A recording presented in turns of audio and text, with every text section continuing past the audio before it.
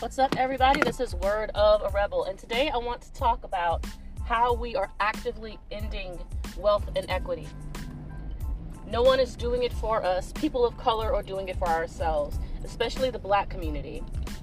And it's unfortunate because the nation should pay reparations. Without a doubt, the United States of America owes reparations to Black Americans to, remediate for the loss of wealth, the loss of access to culture, and all of the evils that had occurred from just so much in that time span of transatlantic slavery.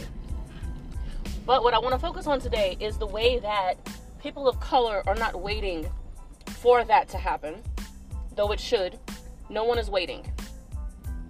And what does that look like? So one of the biggest examples of wealth inequity had to do with property ownership and what that avenue, that doorway into home ownership, what it opens up for the white community in the United States, and what it did not allow for Black people in the United States, and what can be done on a personal level for each individual who chooses to do so to take control of that kind of power and take that avenue for yourself. So let's talk about that. So number one, for the history lesson for everybody out there, anybody who doesn't know, following World War II, the FHA program sometime in the aftermath was implemented as a path to home ownership for, in quotes, Americans. However, it was limited to white Americans in many ways, whether it was lenders or whether it was local organizations. In the same way that voting rights were blocked from Black Americans, the access to programming like the FHA, affordable housing, purchasing, and all these kind of programs that were aimed at home ownership were blocked from being offered to Black Americans. In that time frame, what did it allow for white Americans to do? It allowed them to acquire wealth. And this is how that works. When you own a property, you're able to use that property to grow wealth. It automatically is an asset toward gaining capital.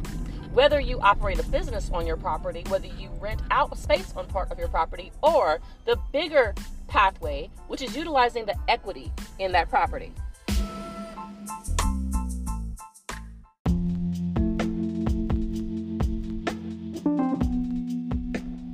Now, I'm not sure if the original formers of, the home ownership programs knew that this was going to be an option, but at some point in the years following the home ownership trend for white Americans, this opened up an avenue for utilizing equity to grow wealth.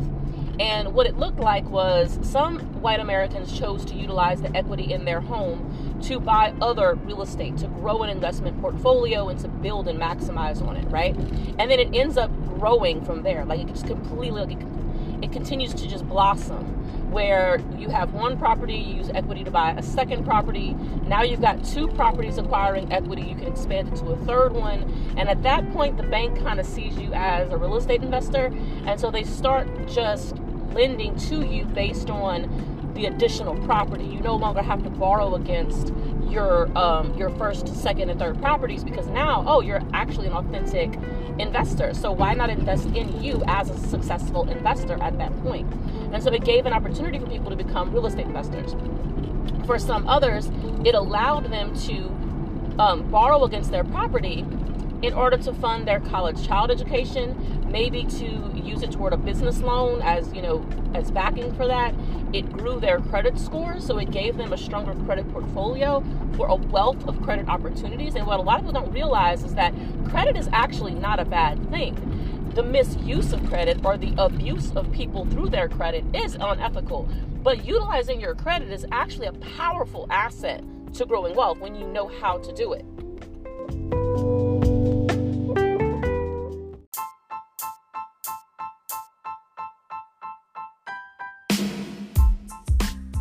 Now, something I want to make clear in this history lesson, because I hate, as a student of history, I have a master's degree in history, I hate when people leave out the full scope of the history.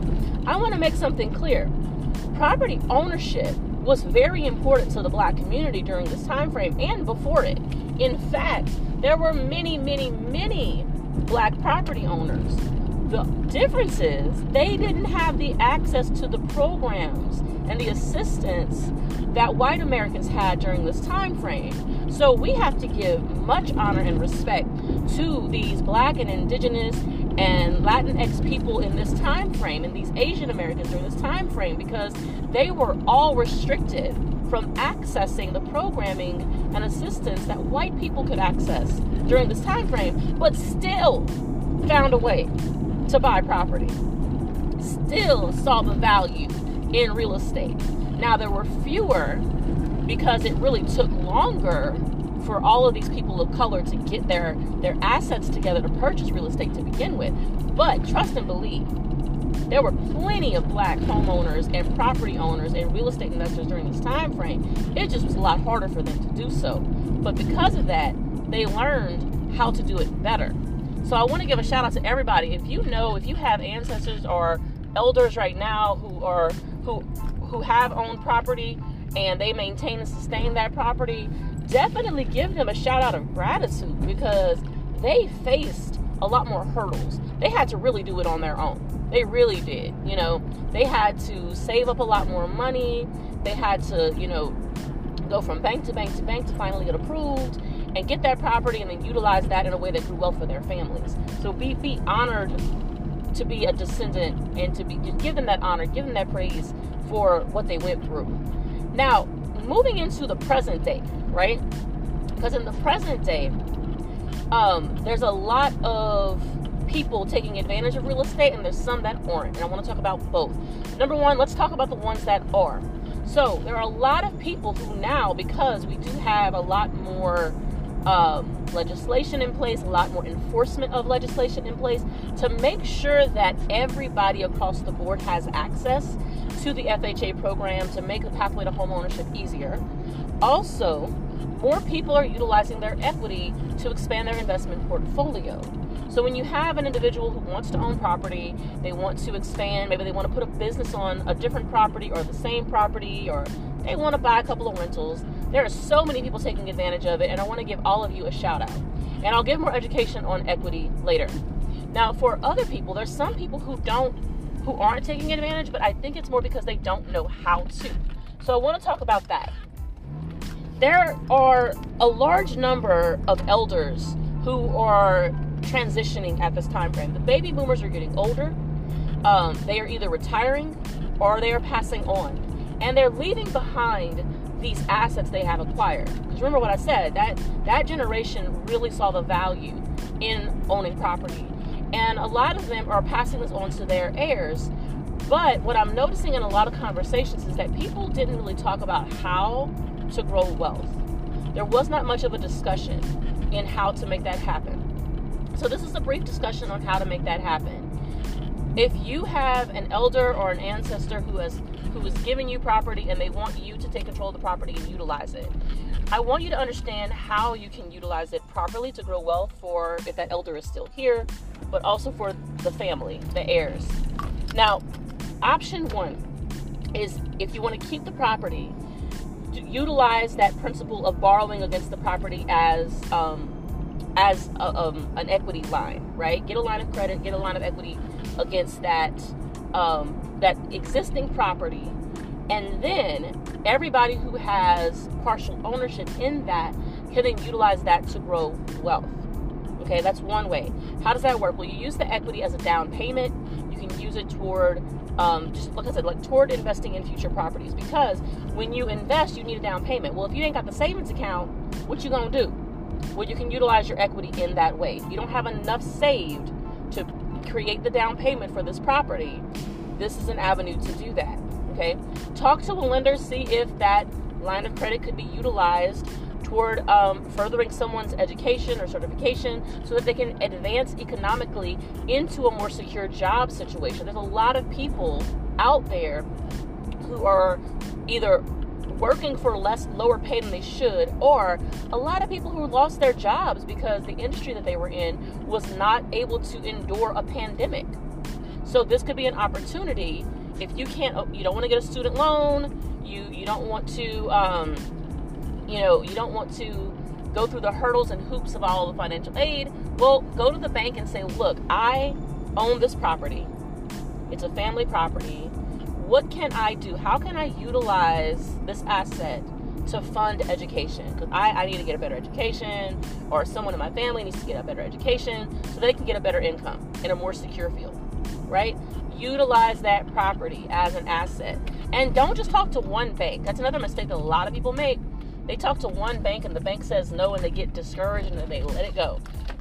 Every bank has different products.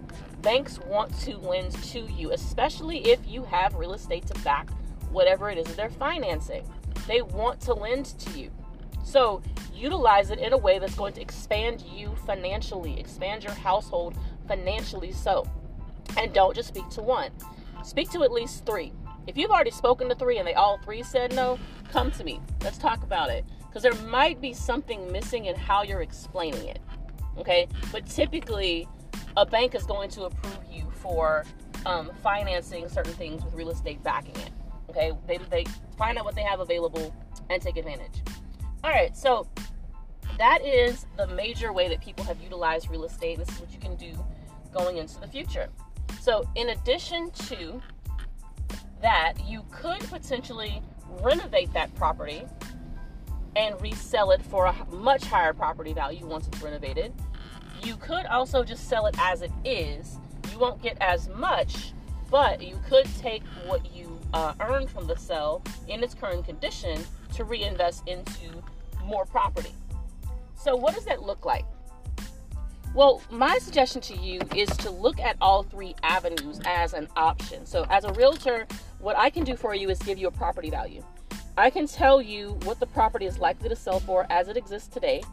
I can tell you what it's likely to sell for after renovation. I can also tell you what it's likely to rent for after renovation if you want to keep it and rent it out to people. Okay, so I can tell you all of that. I can also tell you if the current condition is rentable and how much in the current condition you could rent it out for. So you can get options on keeping or reselling. Now, as far as the ability to use it toward financing other purchases, that's something you need to talk to a bank about. But I can direct you to some great lenders who have various products if you don't have enough in your network. I can direct you to some that you can definitely trust to give you great information and give you the options that you deserve so you can choose the right product for yourself. Now, this is how you can utilize real estate to grow wealth. And this is what a lot of people, when you hear people talking about what they're doing with real estate, it hinges on what I'm explaining today. This is really a big, big factor in that. You don't have to buy and resell. You don't have to buy and renovate and resell. You can honestly buy you a good, comfortable home in an area that's going to accrue value quickly and utilize that equity toward future purchases. Imagine that in a year or two, you could utilize your home to build equity and buy new real estate. Now, for some of you, you already own a home. Maybe you didn't know this. Maybe this wasn't in a conversation for you. So a couple of things that have to happen. Before you can utilize the equity in your property, you have to make sure that if you went into forbearance during the pandemic, you have to make 4 consecutive on-time payments before you can refinance and utilize that equity toward future purchases. However, if you did not miss payments, if you were continually paying on it, perfectly fine, no forbearance, you can start the process now. Now, if any of this sounds confusing, once again, as always, send me a direct message, send me a text message. Let's start a consultation so that I can explain it to you. I can be found on all social media platforms at Word of a Rebel, or you can text me at 504-535-4353. That's 504-535-4353. Let's have a conversation and get you pointed in the right direction. As always, this is Word of a Rebel, and I'm here for empowerment.